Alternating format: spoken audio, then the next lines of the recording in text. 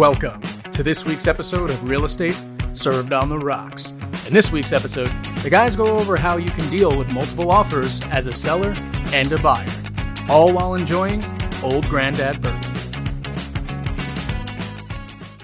What is up, everybody? Welcome back to another episode of Real Estate Served on the Rocks. My name is Charlie Sardelli, and I'm here with Jameson Amaros. Oscar Ibarra. And we got another awesome episode planned for you guys today. The tripod is back, baby. It's back. Yeah, JMO, how was the vacay? I see you took a little bit home with you. Oh yeah, and I will not let it go. Have you guys looked outside lately? Yes. Yeah. Yes. As you can see with the grays. Yeah, it's cold, and it's cold in here. Bro, so fun story. We left Costa Rica. That's where I was, by the way. If you guys watched last week's episode, gallivanting, kind of Jurassic Park. I get the confusion. Dude, we left. It was 93 degrees. Wow. And I was on a beach. I got home at like 2 a.m. on Wednesday morning. 7 degrees, 5 inches of snow. Mm-hmm. Fucking no thanks. Yeah, no. I don't know how you people live here. If you guys want to sell your house and move out of Colorado, maybe to Costa Rica, I'll sell your house here. And I've got agents that I met while I was down there. They'll sell your house in Costa Rica. Perfect. Just throwing it out there. Just networking everywhere, damn it. Yep. Yeah. I like it. Exactly. No, it's good to be back. I missed you guys. Missed you too, bud. We did miss you. And we got our stat guy back, so you know. Yeah, you left two ADD guys here. We were looking at computers. We're like, how did you remember this crap like 5 minutes ago? Yeah, That was us. Yep, that was us. Real estate wise, I have it locked in, but Rain Man, baby. Yeah. If I read something 5 minutes later, I'm like, crap, did I take notes? Yep. Yeah, well, guys, and remember, glad to have you back. We do a new episode every week, so remember, like, follow, subscribe to get updates on our new episodes. We're on Apple Podcasts and Spotify, pretty much all the major streaming platforms. So go ahead, drop us a subscribe and a like, and we'll give you the best information that we can. Yeah. If you guys want to reach us, phone number 303-578-0263. That'll be down on the screen below. Make sure you guys put that in your phones. Call, text, wherever. 303 or 720? 303, baby. Okay. I had 720 for some reason. It's 303. I've been giving out the wrong. 303. That's probably why you haven't been getting. Sorry. 303. We kept it old school. 303. And then the email address, we're also going to throw that on the bottom of the screen for you guys. RESOTR. So Real Estate Served on the Rocks. RESOTR at themilehighperspective.com. And we have a lot of fun stuff coming to that YouTube channel, guys. Yep. We're gearing up to do a launch. We're going to have a lot of content on there, from community spotlights to more information around real estate. So maybe a get ready with me in the morning with Oscar Ibarra. Yes. Whoa. Yes. Let's do it. I don't have hair anymore, so it cut 20 minutes out of the... I do want to do one of those where it's like a get ready with me and you talk to the camera, except mine's like 37 seconds of me brushing my beard.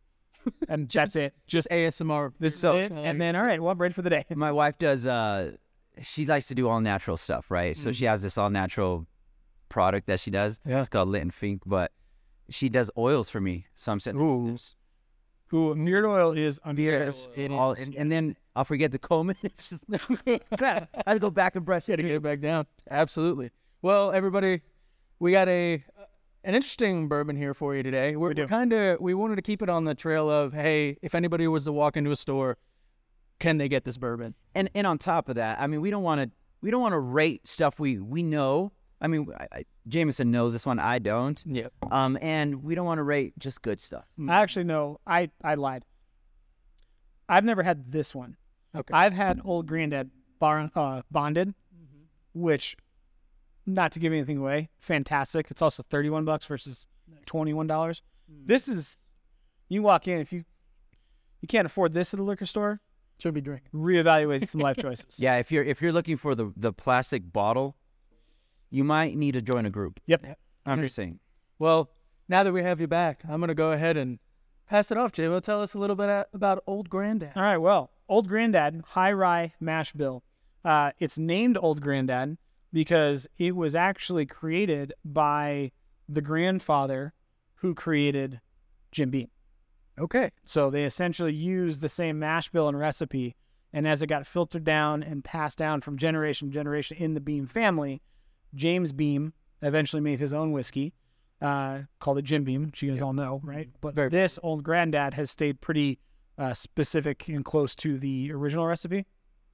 It is a high rye mash bill, which we did take a sneak peek of this, and when we say high rye, High rye. they use more rye in their grain cuts when they make this bourbon than other bourbons. Yeah, so it's this total is actually, opposite yeah, from. I was going to say Yes. opposite of last week's. Yes, bourbon, for sure. exactly. So I'm excited Yeah. to see that contrast. So I'm assuming, it's 40%, so it's not a high proof, but you're gonna have a little fire to it, I think. And they said this was Basil Hayden Sr. Basil Hayden Senior, yeah. So basically, I mean, fun fact, like the Jim Beam or James Beam distillery, their lineage goes from old Grandad to Basil Hayden, which Hayden was actually the grandson. They named old Grandad after his granddad. Crazy.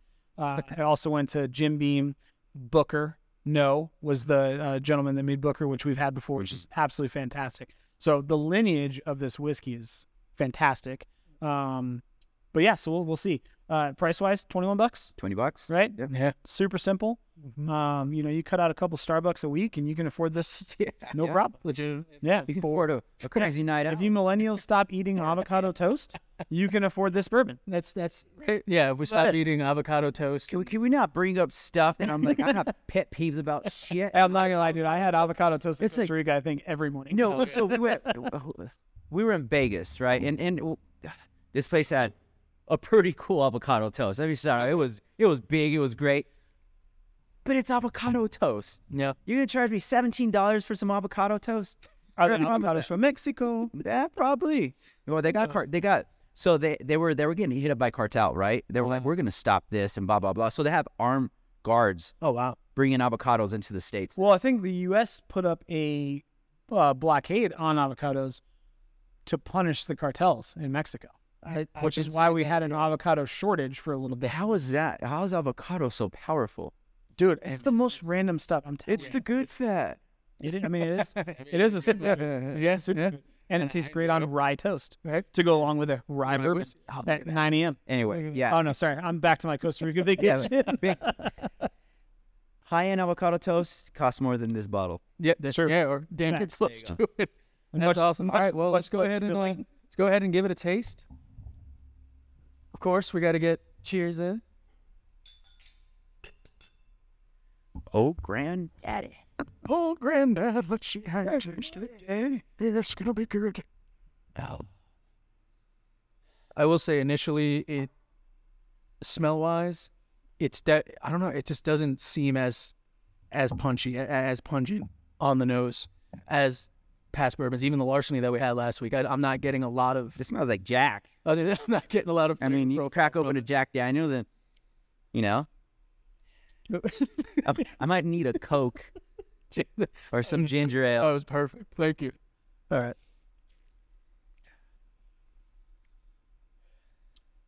And you know what? We did take a couple sips beforehand, so the burn is going to be a little bit more. It's not even the burn. It's Yeah. it hits you It's like, the rye. it hits right It's here. definitely and the then rye. it lingers in the back of your tongue, and it's just like, Yeah. I'll Mm. give you some sour mash. Yeah. And that's exactly. And honestly, I'm glad that we had the Larceny last week to give that comparison because obviously, as you drink bourbon, some have rye, some have wheat. I can definitely tell the difference in the more rye versus the more wheat. Like this one definitely has that punch that the Larceny was, I don't want to say lacking, but the Larceny was smooth. It kind of came in with the flavor and then it profile changed a little bit. You got that toffee and everything. But this one, I'm just straight getting grain. Taking that sip, it almost goes straight to the back of your throat, like you said. Very little flavor up front. Right. But I will say that this definitely is a $20 bottle in the fact that the sweetness is there.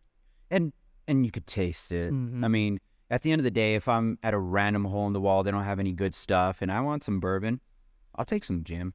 Yeah. Jim's Yeah. not horrible. Well, And- when you and- talk about high rye mash bill, I think that's what we're tasting. Right? Yeah. Yeah, And it absolutely. a high rye mash bill, just for those of you that don't know, I didn't know, now I know. Most bourbons are anywhere between 5 and 10% rye. High rye can go upwards of 51%. These sit at about 37, 38%. So when you're getting that grain feeling and taste, that's what you're getting.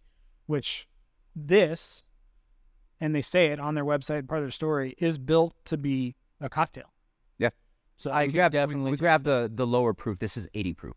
They do have a 100 proof and a 116, I believe. Yep. I'll be excited to taste those. Because again, the burn or the higher proof is a flavor profile at a certain point. And you know, again, it's not like apparent, right? It's not, oh, this tastes like cinnamon. This tastes like vanilla. It lingers and it smells, because I've seen a lot of bourbon guys like, oh, it's gasoline. It's all gasoline. And at what point does it just advertisement? You're paying for this. But no, again, I'll go back to Israelis. He's a sommelier for wine, and he says what's a good wine for you is what tastes good for your palate. Same with bourbon. I mean, you're going to get some garbage. Some people are going to like it. Some people not. Personally, will it? I won't have No, it. yeah. I bring it in. I don't like it. Some people love it. It tastes like what when you mow the lawn. Yeah. That's what it tastes like for me. It's not my cup. Some people is it horrible? Wellers. Some people hate Wellers. Yeah. And well, to me is just it's okay. Yep. I mean, I'll have larceny all day and be okay with that. Yeah. Even Basil hate it. It's also 80 proof. It's just a lighter bourbon. But anyway, where I'm going with all this is this in itself. This is a bourbon I would buy for a cocktail. I would not personally sit down. Rittenhouse is another one. It's very it's comparable, you know. And this would probably not make a good old fashioned, but it might make an okay Manhattan. I would challenge that. This would make a good old fashioned at a bar, not at your house. The only reason I say that is because they're going to use simple syrups. They're going to use more of those things that are going to play off of the sweetness. Because like we've talked about in the past, sweetness is what sells cocktails most of the time. If you talk with a mixologist, a lot of the time they're going to go to any cocktail bar, have a sip and go, why is there syrup in this? Right? And I think that is exactly what this is for. Yeah. At least in my experience as a bartender, this is what I would use to make those old fashions, Grandad and Coke. Right. Those things that I definitely do a Grandad and Coke. Yeah. Whiskey soda. Yeah. Whiskey soda. This really reminds me of Jack Daniels. Yeah. It's a little lighter on the It is lighter. sour mash. It has enough complexity that I don't think it's a Jack Daniels. True. Like, you know what I mean? Yeah, especially for $20. Yeah. But I mean, I can get a bottle of like Barnett's whiskey, I think, for $20, and it would taste infinitely worse than this. Yeah. Yeah. And, I mean, and it's good. I'm not beating it up. No. I'm not beating it up. Again, I think it'd make a better Manhattan. Anything rye. High rye Nashvilles make great cocktails. I just tasted a little bit more, and it got a little sweeter. Yeah, exactly. Second, third time. So why I say Manhattan is because I think a Manhattan has the sweet vermouth. Yep. Yeah. And it has a more of a bitter edge to it than an old fashioned. Old fashioned tends to stay on the milder sweet side. Yes. You do still have bitters, but then you have the orange zest and all that stuff. So I think this will lend itself better. And again, ryes lend themselves better to Manhattan. Yeah, if you get a nice cube, it'll open it up a little bit. Absolutely. So, I mean, I think as that introductory bourbon, kind of as we've been talking about the last couple of weeks, I think this one's definitely above that entry tier Jack Daniels, stuff like that. If I was in college, and this was a choice over Jack Daniels or like Burnett's vodka, I'd do this all day long. Yeah, absolutely. I mean, I definitely shoot this. I would have gotten into whiskey a lot earlier because I mean, again, for $21, I'm thinking comparing it to other $20 bottles. I haven't tasted anything that tastes like this. So is this the Keystone Light of bourbon, or is this the Pabst Blue Ribbon of I think this is a PBR. Yeah. Or I'd go. I think it's PBR. This is one of the best commercials for the Super Bowl, by the way. Yeah, it was With Sarah McLachlan. Yeah. Hey, Sarah McLachlan. the wrong commercial. That's awesome. Hey, stay tuned. One day we're gonna have a Super Bowl commercial. You watch it. I'm calling it now. Oh, absolutely. It's happening. Yep. All right. And on that note, guys, today we have a really good topic for you, especially for the consumer. With 2023, and if you've been keeping an eye on what interest rates have been doing, the market's been doing, it's all over the place, right? Yeah. 2 weeks ago we were in the green and the market's hot, and now it's dropping a little bit. Something happened with the Fed, whatever happened, right? You guys ever gone to Elitch's? Oh yeah. You know the Tower of Doom? Oh yeah. And it goes down. It bounces back up and down. That's kind of what, I feel like that's where we're at. Yeah. So our goal with this episode is we're going to kind of tell you how to navigate this market when it comes to offers as a buyer and as a seller. Now, with that being said, we are going to kind of start out on the buyer side, only because there's a little bit that goes into it for you as the consumer, as a buyer, than you would say as a seller. So, Jameson, what's something that and again, we're gonna go into it assuming we're forecasting that it's going to do the same thing last year, right? With multiple offers and stuff like that. Yeah. So this is definitely not a forecast what's going to happen. Yes. This is a forecast if it goes back to where it was and kind of what the bouncing, what you might run into as a consumer, and then what we're going to be seeing. Absolutely. And the whole point of it is, like I just said, we saw it got hot in 2 weeks. People dropped below 6, rushed. We had houses on the market that were getting 14 to 20 offers again.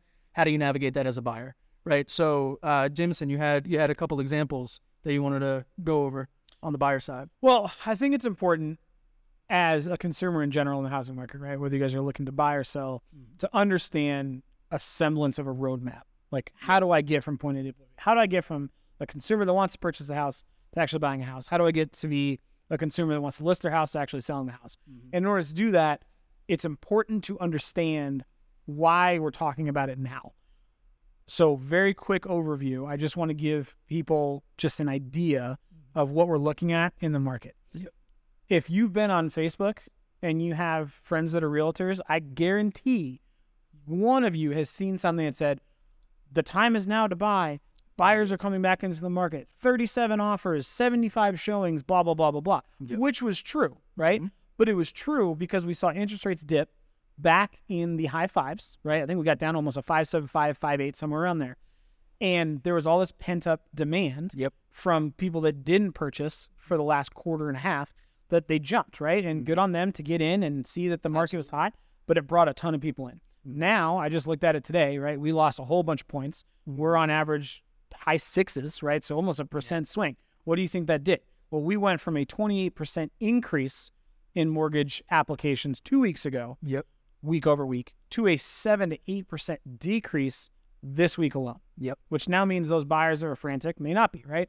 The reason I bring it up is our job is to give you guys as a consumer a roadmap and how to navigate potential pitfalls, hurdles, all that kind of stuff.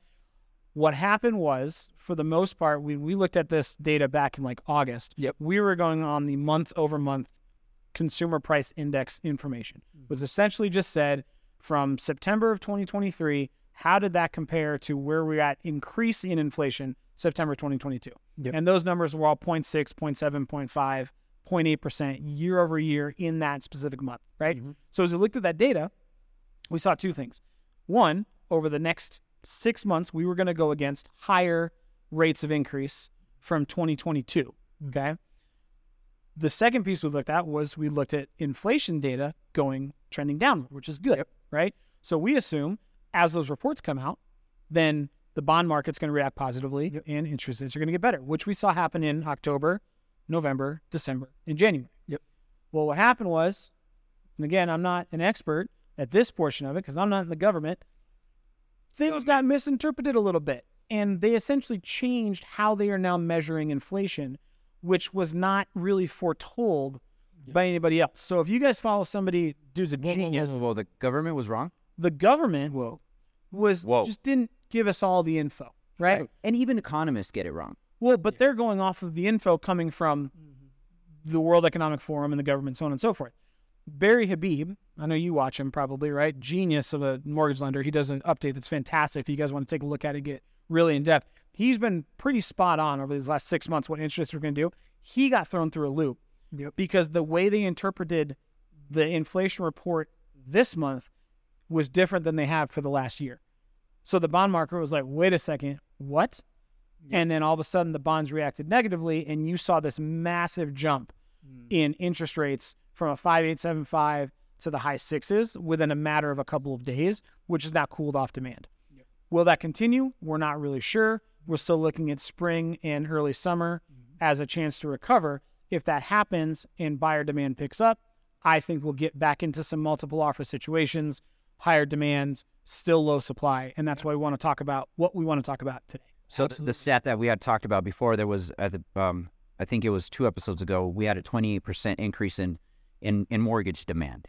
And then of last week, we had an 8% fallout. So we're still up 20%. So that's kind of numbers we got to keep an eye on moving forward. And what does that mean moving forward as well? So, I mean, like Jameson was saying, moving forward, as that market adjusts and as people are rearing and sitting back ready to go, you're going to run into situations where you might find a house that you really love that, you know, maybe a month ago you could put an offer in on, and you might be one of two. Sure. But if we get back to this, you know, quote unquote healthy point where the market's doing good, we're back below 6, you could run into a situation where you have multiple offers to compete against as a buyer. Yep. So what are some things that they should be prepared for as a buyer if they run into that situation? Okay, let's do this, if you don't mind. Let's- Let's take it. The stat man. This guy knows his stuff. This guy's been in the market way too freaking long. I've forgotten more stuff that I can remember. But let's throw a scenario because he's good. Didn't He's Lil good. Wayne have a rap about that? Kind of lyrics saying, I forgot more lines. Oh, that was Kanye. He forgot more lines than you guys ever wrote. So, again, Mr. Buyer, me. Yep. Mr. Amaros, I am looking for a house right now. I have to sell my house. I'm going in. I'm going to have about 20% down.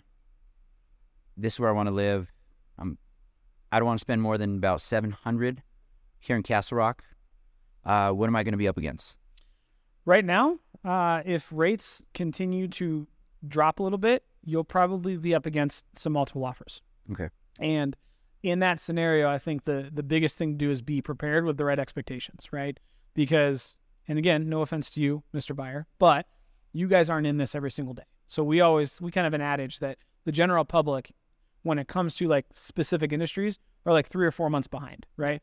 Nobody's fault. That's why we're here, right? Because we want to do that job for you and educate you. But you have gotten used to and seeing things like, oh, my house has been on the market for 97 days, or I've got, you know, one offer, or hey, my buddy just bought a house and they got $50,000 off the purchase price. That may not be the case. So my suggestion is your 20% down is great. Okay. Be prepared to expand your search. Okay. Just be prepared. And when I say expand, I don't just mean geographically. Yep. I mean monetarily as well, right? Because, for example, if I live in Castle Rock, okay, but let's say I want to go 20 minutes south to Monument, and my commute extends 20 minutes, but the same house in Castle Rock that's going to have 7, 8, 9 offers on it, that's going to get me into a bidding war on that $700,000 house now may cost me $700 plus $30,000 out of pocket because I have to cover an appraisal gap. I can get the same size house, potentially bigger, for $650,000, get seller concessions up to, in your case, we could get up to 9% of the purchase price in seller concessions because you have 20% down. Now you got a lower interest rate, you got a lower monthly payment, the house is cheaper, and what did it cost you? Yeah, you might not be in your exact neighborhood, but if it's the commute and you're flexible, cool. Obviously, there's other factors, right? School districts, so on and so forth. But depending on what your criteria is, when I say expand search geographically, yes, here's the other option. Let's say you do want to stay in Castle Rock because of the schools specifically. Okay, cool. Well, let's take a look at what you need in a house, and maybe those wants, needs, and must-haves change a little bit. But if we can get you into a house that has less competition, but I can get a seller concession, or we can get something off of the purchase price that you can then turn around and add an addition to the house, or refinish the floors, or finish a basement to give you more space, and it costs you the same, if not a little bit less, maybe that's something that we look at as well. Okay. And explain to me, what's an appraisal gap? So an appraisal gap essentially means that the bank is not going to loan you more than what the house is valued at, right? So if you spend $700,000 on a house and the bank's loaning you $700,000, but it's only worth $650,000, they're only going to loan you what that house is up to. And what we saw last spring was people would buy a house at $700,000, offer $750,000, cover that $50,000 in cash. It's a lot of money, right? Something to consider, because as we start to see those multiple offer scenarios, we see those appraisal gaps come up a little bit more. The interesting thing, and this is a complete side note, it took appraisers about 6 months to catch up to the market the last time this happened. I'm curious to see if it's going to take the same amount of time, because we went from some houses going way over list and people having to cover appraisal gaps to all of a sudden not. Yeah. And side of the side note, when that happens, and this happened when the recession happened, the catch up part's not the catch up part into the where it's coming down is not the issue. It's on them, and that skews the market. It's when we're coming back around that becomes a big issue, because now all the appraisers want to be Mr. Superman, and I have one right now that he was nitpicking. He was basically being an inspector. Right. And he's not an inspector. He's an appraiser. apples to apples, buddy. Don't go nitpick the property. That's a whole different story. And now they're that, right? They're gun shy. They don't want to overappraise, and now they look at me. I'm doing my job. That really hinders. Case in point, the property up in Hugo. Yep. The last one, I promise. I'm not doing Hugo anymore. $100,000 under. Yeah. Wow. With comps. Right. And he was asking ridiculous things, and he killed the deal. Yeah. So now that brings up a great point. So let's say that does happen, and you're in an adjusting market. How do you, as a buyer, how do you prepare for that? How do you deal with that if you do get that appraisal that comes in $100,000 under? Now you got to kind of switch it up, and yeah, it's better because you're not going to spend as much. But what do you recommend that as a buyer you start looking at in that scenario? Well, it's case by case, right? Because if you really want the house, then we start negotiations again, or what's written inside the contract. That's important. If you have an agent that just knows the aggressive points on getting you the offer, appraisal gap, escalation clauses. Escalation clauses where you say if there's another offer on the table, bona fide offer, we will beat that offer by X amount of dollars up to a capped amount. Some people don't even put a capped amount. And then it depends on the verbiage. If you're all in and you don't know how to navigate that, because there's dates and deadlines in there. We could nitpick an offer. I could put in whatever I want, and I'll still have some outs. I won't reveal my secrets because I know there's a bunch of agents out there that I'm going to compete against, and I don't give a crap at this point. I'm at that point of the year. I like it. You know? I like it. So it's a multifaceted contract. We're not attorneys, and as a managing broker and coach of agents, a lot of managing brokers will say, don't put anything in additional provisions. I say, if you do, you watch what you say, and if a second grader can't read and understand it, you're getting too fancy. We're not attorneys. Yeah. Make it easy to read, to the point. So basically in that scenario, you want to make sure that you are communicating with your agent regularly and like Jameson said, talking about things that you may be willing to give up, things that you may be willing to take on. It's give or take. Every Exactly. time Really the is. market shifts, right? The big paradigm that needs to change for whether it's buyers or sellers is your expectations on where the market is. Absolutely. And that's the hardest conversation to have, isn't it? And if you think about it, right? We went from an inflated market in January of 2022 to complete halt August of 2020. Hit the brakes hard. Yeah. To now, 2 weeks ago, 35 offers, 75 showings, so on and so forth. And it might change tomorrow. So normally a real estate cycle, it's every 3 to 4 years that it'll start to balance out depending on where interest rates are. As people move up, they upsize, they downsize. The population gets older, so you've got people downsizing, they move out. Population gets larger, millennials want to buy houses. And it's normally a very predictable pattern that we look for. These last 2 years have been anything but. And I think now we're seeing that the resonance or the ripple effect of artificially holding down rates so long that as you let it go, to me, honestly, it's almost like, I wish I had a freaking popsicle stick, but it's like holding down a popsicle stick or a lever or, oh, no, even better, the little door springy things. Stop doors from hitting the wall, right? Yeah. So normally, if you let that go, it just kind of swings nice and slow. We're in it where if I pull that back and let it go, it is so hard to catch it where it's at. And I think that's important because as a buyer or a seller, having, the right agent, right, which you guys talked about last week, and making sure you have the right questions asked, and good line of communication is paramount. But understanding that you could list your house today at rates of 6.875. And if they stay that way for 3 weeks, you will not get a sniff unless you lower the price. Yep. 100%. Now, let's say you lower the price in 3.5 weeks, $25,000, right? I think the average price that we dropped houses this last quarter and a half was like 5%. Was the average, right? So let's say you drop 5%. Well, what if the next week the rates tank to, in a good way, to 5.875? You know what's going to happen? All of a sudden, you're going to have 47 showings, right? So you have to understand going into it, that is how volatile of a market it is. And from a buyer's perspective, being able to be flexible in what you're looking for, really lock down very specifically your budget. Understand what you can afford monthly. Because the house prices will change. Unless you get a new job, your budget will not. Yes. So if you can stay in that parameter and go, all right, you know what? School's not important to me. Single or not, I'm either single, young married couple doesn't have kids yet. I can afford to move 20, 30 minutes away more than what I wanted to. I've got open enrollment. I'm okay with making that, blah, blah, blah. Or, hey, you know what? I'm okay. I wanted to finish basement, but if I can get a house that doesn't have as much action, it's $40,000 less. I can use that money I saved to finish the basement afterwards. Okay, cool. I'm okay with putting in some elbow grease, hiring contractors, whatever it looks like. Yep. Just be prepared, right? Right. That's the biggest thing I can tell you as a buyer is be flexible and be prepared, because these next 6 to 10 months are going to be a roller coaster as far as what housing prices do. Be prepared.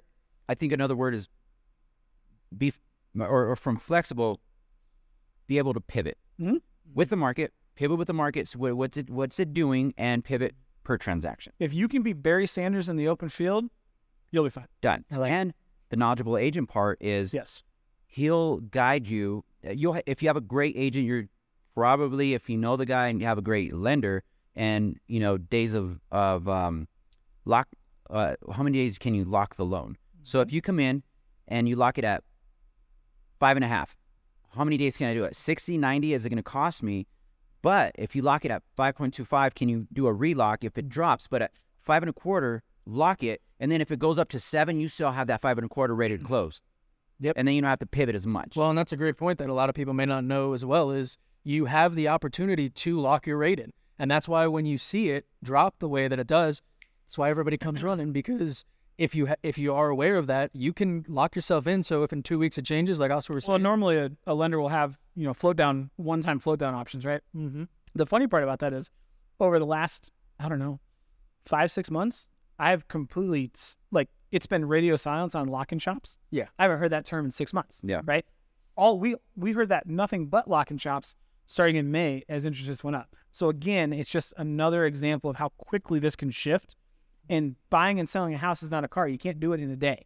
So the chances of you listing a home and some weird shit happening over that 30 to 45 days it's listed, plus the 30 days that it closes, that's different, right? Yep. I mean, and we're not even touching on the fact that we could start looking at, if we do hit a recession, what's the one way to combat recession? Eliminating jobs, right? So that was another bullshit report. 510,000 jobs added. That was horse shit. Like, that wasn't actually a real number, and yet somehow it affected. That's why rates went down. Right. And they're like, "Oh, just kidding. We actually counted it differently." Stupid, right? So just control what you can control. That's the biggest thing. And there's it's a subjective term, recession, because technically we're in one now. Well, it depends on who you ask. Yeah, and what's it going to affect depends on who you ask. This bourbon was $17 a year ago. Yeah, it's 22 now. Damn, we're in an increase. What is that? What is that? And the percentages, right? 0.7%. Yep. In a grand scale, it affects, but in a smaller one, it doesn't, right? So, as defined, we may be in a recession. Does it affect real estate? Well, does it affect the job sector, right? Yep. The employment sector. As long as we're healthy and strong there, inflation's inevitable. Yep. You'll see what that does. Over communicate. As long as jobs are strong, the real estate market tends to stay somewhat afloat. Yep, and it's going to be. We've talked about this on previous episodes, right? It's very micro market. Yeah. The West right now, the Western United States, is getting crushed in home prices. 100%. So you see it all the time, where somebody in the East Coast and Midwest is like, "What are you talking about? I got 95 offers in one weekend." Yep. Great. You guys went up 110% in home value over 10 years. We went up 600%. It's a law of averages. At the end of the day, anything cyclical is going to come back to what I would call homeostasis. Yep. It's going to level out because it's a battle of supply and demand. Yep. So that's all it is. Colorado, we're lucky. We have a very robust economy. But even still, we've seen some of the steepest price declines, home value declines within the Western United States. And different states have different factors too. Yeah. Taxes. Taxes, low home prices, but their taxes are ridiculous. Yeah. Well, and I mean, and what we're seeing now too is, especially with Colorado, is how many of these new build homes bought, and built, and they had these prices at these elevated appraisals, right? So now their prices are higher. They're sitting on this inventory, and guess what? They're not going to sit on that. Nope. So what are they going to do? They're going to drop the prices on the houses, right? Give incentives. Exactly. All day. If you guys are looking in Crystal Valley, Castle Rock, by the way, just to throw this out there as a tidbit, D.R. Horton has some great homes in the $500,000 to $700,000 range. They have 80+ homes to sell that they are just sitting on. Yep. Do you think that if you are working with an agent and you went over to that neighborhood and said, "Hey, I know this house is worth," or you listed it at $640, can I get it for $600 with a couple of these options added on? The chances of them saying no are very slim. Exactly. Oh, they play hardball. No, they won't. Up north, they did.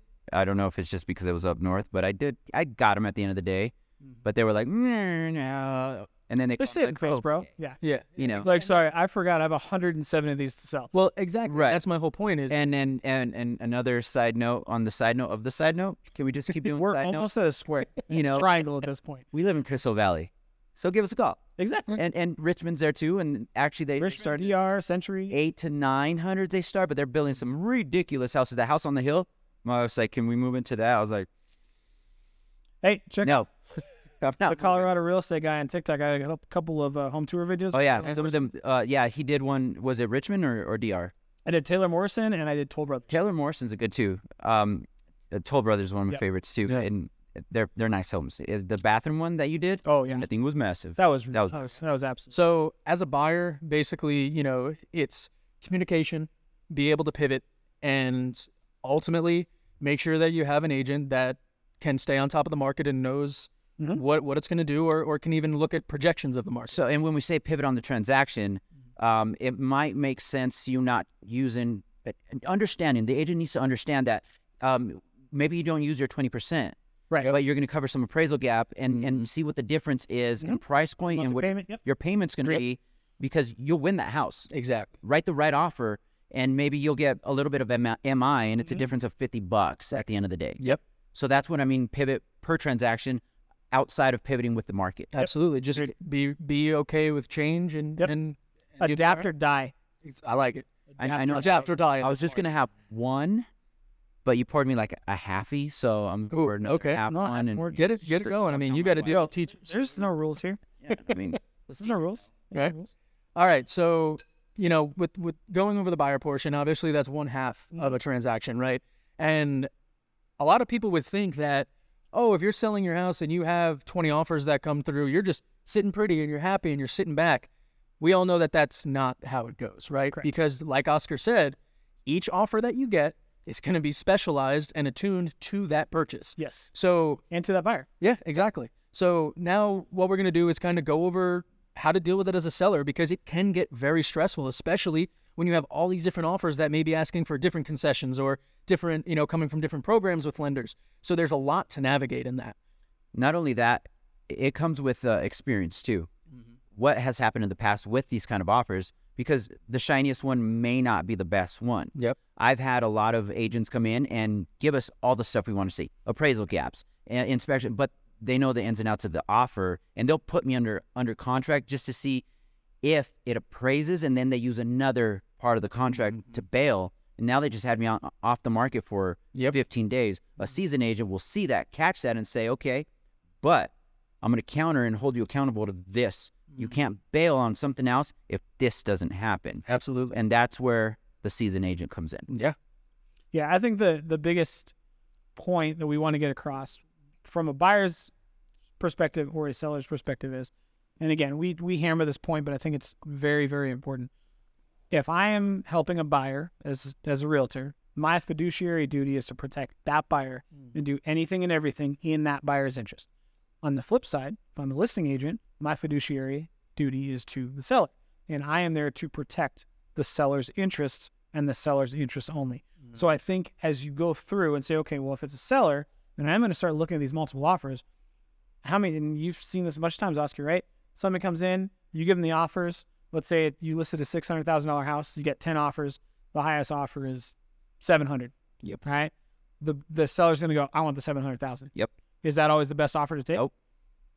So walk us through what you look for. So if you have that scenario, what do you and the seller go through to make sure they understand that, yes, there is a monetary standpoint, but it may not be the best for their situation? Right. If someone comes in $700,000 and that's it, okay. One, if I'm the listing agent, I know what the house is going to appraise at. So what are you going to do to bridge that gap? That's where appraisal gap comes in. Yep. Also, how long are you going to keep me off the market for inspection? I want the minimal time for everything. I want to be able just to say, we're going to close and or wait for your loan to come in, and that needs to be shortened. A lot of agents like to come in and say, okay, well, we're going to do loan. There used to be called loan commitment. Now it's the loan terms deadline. 4 days before closing. No, you're going to give me 4 days, up to 4 days before the day of closing to be able to pull out on this? Yep. No, I need at least a week before. I need to make sure that your client's solid. So I've also vet the agent or the lender. I call them and say, how strong is your client? What's the DTI? What's the LTV? All that stuff coming in. I know most of that stuff, and how competent their lender is. If I can't get a hold of their lender, that's a red flag. Come back to the seller. Say, look, one, the agent was okay communication. I haven't been able to vet their lender. That might be a problem. Okay, these dates and deadlines are okay, but what are they going to do of inspection? What are they going to do with appraisal gap? And all that has to match. And then earnest money. If they came in with minimal earnest money, earnest money is negotiable. It's usually 1% of the purchase price. Usually, but it's a negotiable. Mm-hmm. And if someone comes in and it's not the best offer, let's say I get the $700,000 offer and it's shaky, but someone comes in at $680 and says, look, we'll do everything fast. Loan commitment, we're already there. We'll do 2 weeks in. And you know what? After inspection, and if everything's good, my earnest money goes hard. Here's $8,000. That's a solid offer. Mm-hmm. Because if they kept me off the market for 2 weeks and pulled out and we got to keep $8,000, my seller's going to be happy. Yep. That's their money. And not keeping a dime of it. And then earnest money, just for the viewers at home that may not know, earnest money, just to keep it simply, is the money that you put up to show good faith that you want to continue with the transaction. It takes the house off the market. Yeah, pretty much. And so we're a serious buyer. Here's my money. And that money gets placed in a trust account. Sometimes real estate firms put it in theirs. A lot of them don't like to do that, and title companies have them. And title companies have a trust account. It's a interest-bearing account, but it could only be used for holding that money. Mm-hmm. At the end of the day, if the transaction goes well, you get that money back. That's always your money. Yeah. It's our job as an agent to make sure we're on top of our dates and deadlines so you don't lose that money. And or if something goes south within the dates and deadlines, like inspection, we can't resolve anything. We send out a termination and an earnest money release. Everybody signs it. Title company cuts the check back to your client. Yeah. Okay. So what I want to kind of do with this here is, because we're talking about how many different things there are, the one commonality we have between all these offers are the offers themselves, right? Mm-hmm. So what I would ask both of you, if you could, and try and make it different for the viewers at home, but if you could give a seller 2 things to look for in an offer, what would you prioritize? What would you say that they should talk to their agent about, or maybe even just bring it up that they look at? So here, I'm going to expand a little bit, but okay. I'm going to give you a pretense why. So if you're a seller and you looked at a contract to buy and sell, it's a 47 to 60 page document, right? The important pieces in there are, number 1, the dates and deadlines. Yep. Okay. Number 2, the actual offer amount. Mm-hmm. Number 3, the type of the loan. Yep. And then number 4, the additional provisions. Yep. I say that because I want to simplify it, because essentially of the 47 pages in a real estate contract, 90% of it is just re-explaining the dates and the deadlines. Yep. Right? So if I'm looking at dates and deadlines as a seller's agent, listing agent, I'm looking to make sure, and Oscar touched on this, he said loan commitment, right? Yep. So that's a great one. So loan commitment splits into 2. It's loan terms deadline and loan availability deadline. They're 2 very different things. Loan terms means that the buyer has a certain amount of time to review the loan from their lender and say, I'm good with this. Mm-hmm. And if they don't like it, they can back out and they can take their earnest money out. Okay. We like to see that as a listing agent within 5 to 7 days of going under contract, because preferably this person's been underwritten or pre-underwritten at least, gone through whatever, pay stubs, verification, so on and so forth. And they split it up into loan availability and loan term. Right. And loan availability is more towards close, right? But loan availability just means, did something catastrophic happen that now does not allow that person to qualify for the loan? Think job loss, job transfer, something else, right? Mm-hmm. As a buyer's agent, I like to put that as close to the closing date as possible, because I want to make sure that my client has if you get away with 3, if something happens. Money. Yep. But I've had people counter me and say, hey, you know what? It's competitive. I want this loan availability deadline 10 days before close, right? Okay, cool. Then that just moves up our date. And if we want the house, cool. Loan terms, I've had some agents, good buyer's agents, try and sneak that all the way to close as well. And I will counter and say, nope, I want this 5 to 7 days out, because at this point, if you're already fully underwritten and you've got your pay stubs and you've got your W-2s and you've got everything else, you should be good, right? So when you go through the loan dates and deadlines, that is, to me, number 1, because as a seller, Pay attention to that because that gives you when the buyer can leave with no consequence. The loan, the offer amount is obviously the second most important. That's going to give you essentially their net, what the seller's going to make, right? The loan type is going to matter because if you've got conventional versus FHA versus cash versus VA, now that brings into different ways appraisals can be effective. For example, Oscar is saying about appraisal deadlines, right? We want those nice and tight. Well, if it's an FHA or a VA loan, when are appraisal deadlines? None, right? They can do it whenever. Your appraisal might not come until 27 days. and we put them in just to have a set date that we're going to agree to try to get them by this date. Yep. But the contract to buy and sell states if it's VA or FHA, those dates don't really matter. Yep.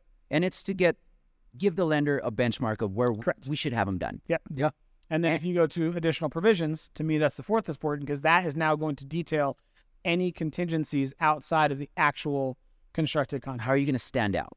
Exactly. How are you going to stand out? Yeah. Or they may be some different things, right? So Or what are you going to omit? I put in mine that the buyer reserves the right to change the terms and conditions of any financing up until the day of close, as long as it doesn't affect the offer amount or the dates and deadlines or the ability to close a loan. Yep. But they sit there and say, hey, man, I'm going to put this much down more. I'm going to take something. I'm going to change my loan type. I'm going to go from VA to cash, whatever it is. It gives them an option, right? It doesn't really affect the seller, but I put it in there as protection. You can put anything you want really in additional provisions. It's not legalese. As a matter of fact, I've always been taught keep it as plain as possible and make sure people understand, right? I've done things where I say, hey, possession. My additional provision in possession is that the house will be broom cleaner better on or before the day of possession. And in order to verify, we're going to do a walkthrough the day before. Walkthroughs, yeah, they're kind of, there's not really a date or deadline for it, but if I have it in additional provisions, then at least it's there, right? So if I'm a seller and I'm saying, hey, what do I pay attention to? Dates and deadlines, because it determines when your buyers can back out, and you can either lose the earnest money or you can say, hey, they back out, I keep the earnest money. The offer itself, because that's going to depend on what your net is. The Taylor Swift song. Taylor played. Swift. Excuse me. Charlie. Hey, He's the I problem. had to do a post.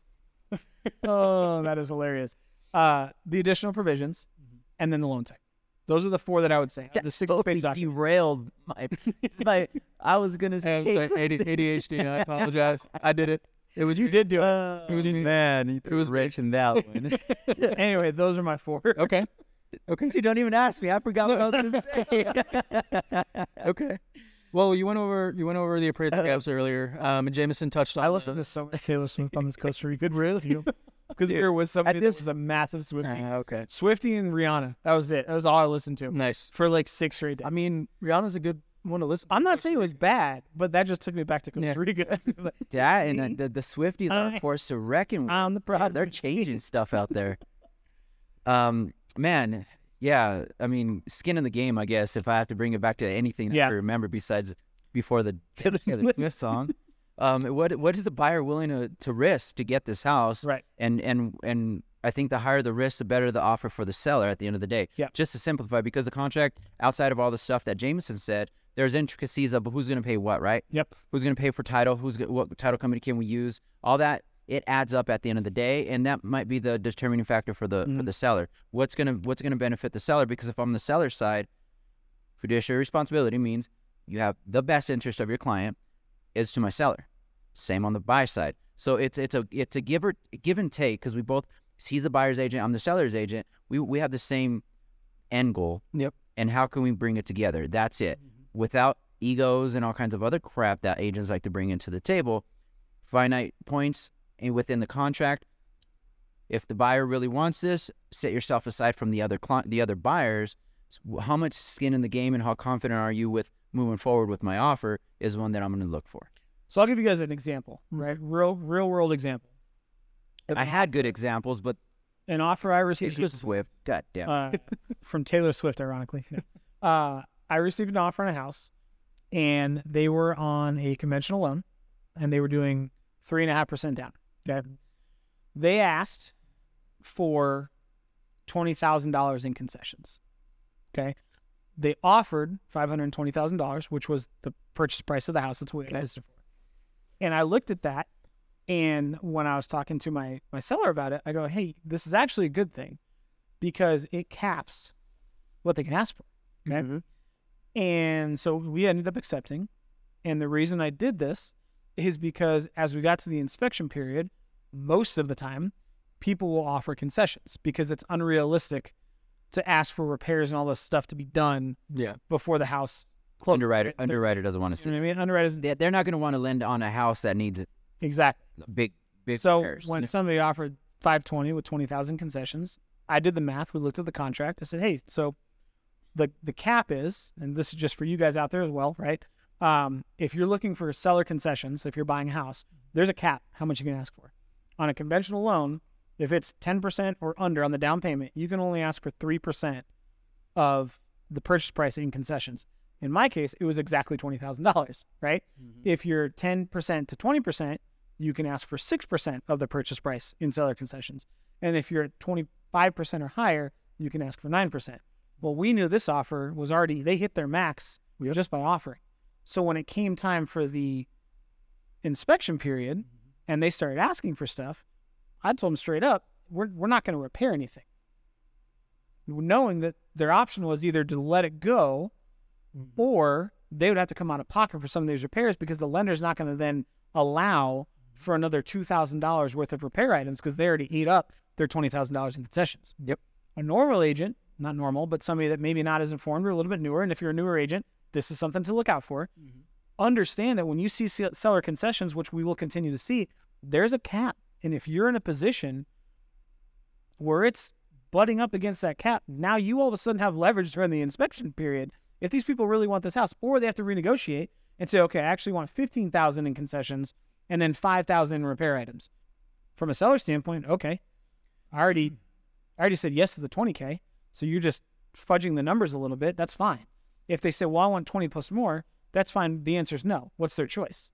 They either fix it themselves, they come out of the pocket, or they walk away. Yep. Right? So those are just some of the little intricacies that we pay attention to as a listing agent when we're trying to sell the house and there's multiple offers. If I see somebody that's capped and I've got two offers, one's at 520 with 20,000 concessions, the other one maybe at 520, but they have a 20% down payment, so they can ask for 27 and they've only asked for 20. Yep. That's something I would bring up. Hey, these people are giving themselves room for an extra $7,000 to $10,000 in negotiation. Mm-hmm. Yes, they have 20% down, which normally people see as a stronger offer, right? But if they're at 20% down, they've only asked for 15 in concessions. We hit that inspection period, they may come at us for another 10 versus we're at 520. They've already asked for 20. They can't come out of pocket anymore. So maybe this is actually the better offer to take. Read between the lines. And again, at the end of the day, whether you have a loan, conventional, FHA, VA, USDA, or other, and cash, the seller's going to get cash no matter what. Mm-hmm. Understand that. So you have to also dig into that. What does that mean? Mm-hmm. FHA, guidelines. If it doesn't appraise, now that FHA appraisal is stuck with the house. Yep. So now you can only have conventional, but maybe, or you have to fix everything. Or you have to fix everything because it's chip and paint, all that other stuff. Mm. VA, another ball of wax. Conventional is usually what people lean towards, but if someone comes in with a strong FHA and they have a down payment and appraisal gap, that might just be it. Yep. If they're strong. So that's when a seasoned agent comes in and again, man, this old granddad may have fueled my rage. I had other choices of words, but do you want us to put on some more Taylor Swift to kind of calm? Yes, maybe a little more T-Swift. All right. A knowledgeable agent is worth its weight in gold. Absolutely. I know a lot of my friends are too. I mean, brand new, newer, great freaking agents. The shiny agent out there that just knows how to do marketing and just regurgitates shit that they get from their title company and looks pretty and closing in heels. Ladies, I'm not just coming after you. It just pisses me off that they're the ones that the general public goes after, but then they don't know how to navigate the transaction, and that's where we earn our money. Anybody could write an offer, and a monkey could write a damn offer. It's fill in the blank. But if you don't know how to navigate when things get ugly, you don't know what you're doing. Versus interpreting an offer versus negotiating. You could regurgitate everything that you've heard on the internet and look smart. If you can't navigate and get to closing with as few casualties as possible, you don't know what the hell you're doing, and you lose thousands of dollars or lawsuit. Mm-hmm. Yeah. And I mean, with that being said, it's you go through all of that. You have multiple offers. You start doing counter offers, all that kind of stuff. Gets a little stressful, right? And when things get stressful, one of the things that people like to do is sit down and enjoy a bourbon. So through this conversation, And that said, he just cut us off, which is probably good because I was heading down a very. I did have a question for Oscar, but we'll save it for till he's we'll save it for now. Because I feel like I had to make him go off on a tangent. And I would too. Good. yeah, Hey, I listen, wish he I'll tell you what. I have a question for Oscar. I'm not going to ask this episode. Okay. I'm going to save it for next episode. so too. So tune in because I'm going to ask him something that's probably going to make his head explode, and you're going to see angry cartel Oscar come out Jesus. faster than you even know. And All I'm right. a really nice guy. If you know me, I'm really super So nice. pay attention. Wait for the next episode to come out. We'll ask that question. All right. And on that note, let's go ahead and concisely give our one rock takeaways. All right. I will start it off. I said it a little bit earlier, but I think my one rock takeaway for this topic around buyers and sellers is read between the lines. Mhm. So make sure that you understand your offer, what you want, how it's going to be portrayed, and do your due diligence in having someone that could help you with that. One rock takeaway is have a very open line of communication with your agent. I mean, everything. The more he or she knows, the better they're going to be able to perform their job. I like it. All right, Jameson, challenge. Hey, I did this last week just fine. Not last week. I wasn't here last week. The week before. I did it just I fine. say that's right. It was just fun. No, you did do fine last week because you weren't here. That's fair. No, mine's easy. As a seller, the highest offer is not necessarily the best offer you should take. I like it. That's it. Stuff. Well, look at that. I'm so I like it. I like it.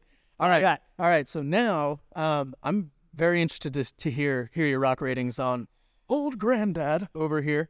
So I'm going to go ahead and switch it around, take another sip here before I give mine. I could go right now. Go for it, Oscar. Do it. I mean, I'm glad that we're giving it a rating after I've had a few. It gets the job done. Yeah. It does. Without really having to chug it down. It's easy. It's easy drinking, but it's not enjoyable. This is delicious. No, you could drink it. It's good. It's not great, but for the price and everything, I bring that back into play. It's not a plastic bottle. It's not a jug of bourbon that you're just gonna hate yourself in the morning. It doesn't have a whole lot of flavor profiles. It's kind of like a dry wine at the end. Mm. My mouth is kind of dry right now. Yep. It doesn't coat. It doesn't give you the creamy mouth feeling. Brought it back. Yes, brought that thing back. It definitely belongs in like a Coke. I probably wouldn't make an old fashioned. I'd probably try to Manhattan out of it. Rock wise, and again, you use the rocks to mellow and open it up. This one would probably just wash it out. So, give me like a 6. I like it. Okay. It's not horrible. Yep. It's a solid 6, man. I like it. I like it. JMO? No regrets. No regrets. Tatted on the back. No regrets. No regrets. I mean, I feel like it deserves 2 ratings. One where you don't know the price, and then one where you do know the price. Understand. If you don't know the price, I'm at probably like a 7.5. Okay. But at $20, 6. Yeah. I agree with Oscar. Gets the job done. If I'm having a really bad day, And I got $20 in my pocket. I got $20 in my pocket, I'm like, Boom. I need to make this. Then I would probably do this. Yeah. It's not bad, and I think we're spoiled because of what we've gotten to taste. Yes. But if I'm comparing it with what we've tasted, I think a 6 to a 7 is a good rating, and I think $20. I think it's worth $20. I'm going to go right there with you guys. I'm definitely going to give this one a 6. Yeah. Specifically just because, again, not a lot of There's no complexity. complexity. Yeah, not a lot of complexity. So if you are like the connoisseur, you're going to drink this and be like, okay, it's alcohol. I can drink it. Yeah, if you're a connoisseur, you're gonna appreciate what it is for what the price is. Exactly. So I think definitely giving it a 6, and then just instructing you guys, put it in a cocktail. This is definitely something that if you just had a long day, you want to sit back, relax, sip on a couple drinks, this is a great way to go. It's not gonna punch you. It's not gonna make you, like, ugh, but you are gonna have a little bit of more of enjoyment out of it than going to the standard regular. It's definitely not a put it in a paper bag and go cry yourself. No. Things. But if it's I'm on business trip, I'm stressed out. Yep. I'm gonna pick something up to have at the back of the hotel, maybe grab a Coke or something and mix it. It definitely it'll get the job done. I like it without having like, dude, I just drank McCormick's last night and I feel like shit this morning. Exactly. Definitely not this. Yep. But it's not like Jameson said. We got spoiled, and that's why we're trying to bring stuff like this. Mm-hmm. So we're reviewing everything equally, not just high-end stuff. I'll put it this way. Best $20 bottle of bourbon I've ever had. Oh, I'll give absolutely. Yeah, I'll give you that. But for $5 more, I'd buy the Larceny. All right. It's a weeded one. It's less, and it's anyway. All right, Guys, so it's a good bourbon. Home that are still sticking with us. Yep. One more time, if you guys want to get a hold of us, got Oscar. Where do they find you on social media? OscarTheRealtor.com across the board. Beautiful. It's TikTok, Facebook. No, Facebook. Facebook's a little different. Not Facebook. TikTok, Instagram, and I'm trying to just website OscarTheRealtor.com. Cool. I'm trying to get a link tree. Yes. I'm trying to get with the times. For me, you can find me on TikTok and Instagram at TikTok, That Lifting Agent, Instagram, The Lifting Agent, and contact us through our Mile High Perspective as well. Yep. Which, again, email for you guys down below. Like and subscribe. Yep. Follow, comment. Let us know what you like. Comment. We check them. I'd like to see what's up. I'd love to see what you guys think. Yeah, send us some recommendations. And is it lift with your knees, agent? Not your back? Yes. Okay. Yes. Good form. Clarify that. Good form. Always have good form. Good With that form. said, drink responsibly. Yes. Always drink responsibly or irresponsibly if you're drinking a $20 bottle of bourbon. Nah, dude. As long as You're going to get it responsible All if you're drinking this That's shit. fine. RESOTR at themilehighperspective.com if you guys want to email us. And then the phone number again, 303-578-0263. You guys can find me, the Colorado real estate guy, on basically Instagram and TikTok. Facebook's just my name, Jameson Amaros. Love to connect with you guys on there as well. And if you're bored, coolestguyonearth.com. That's also me. All right. And on that note, guys, thank you so much for joining us for the other episode. See you guys. Stay served on the rocks. I cheers, but I drank all. Cheers. I still have. Cheers. Yeah. I got responsibilities.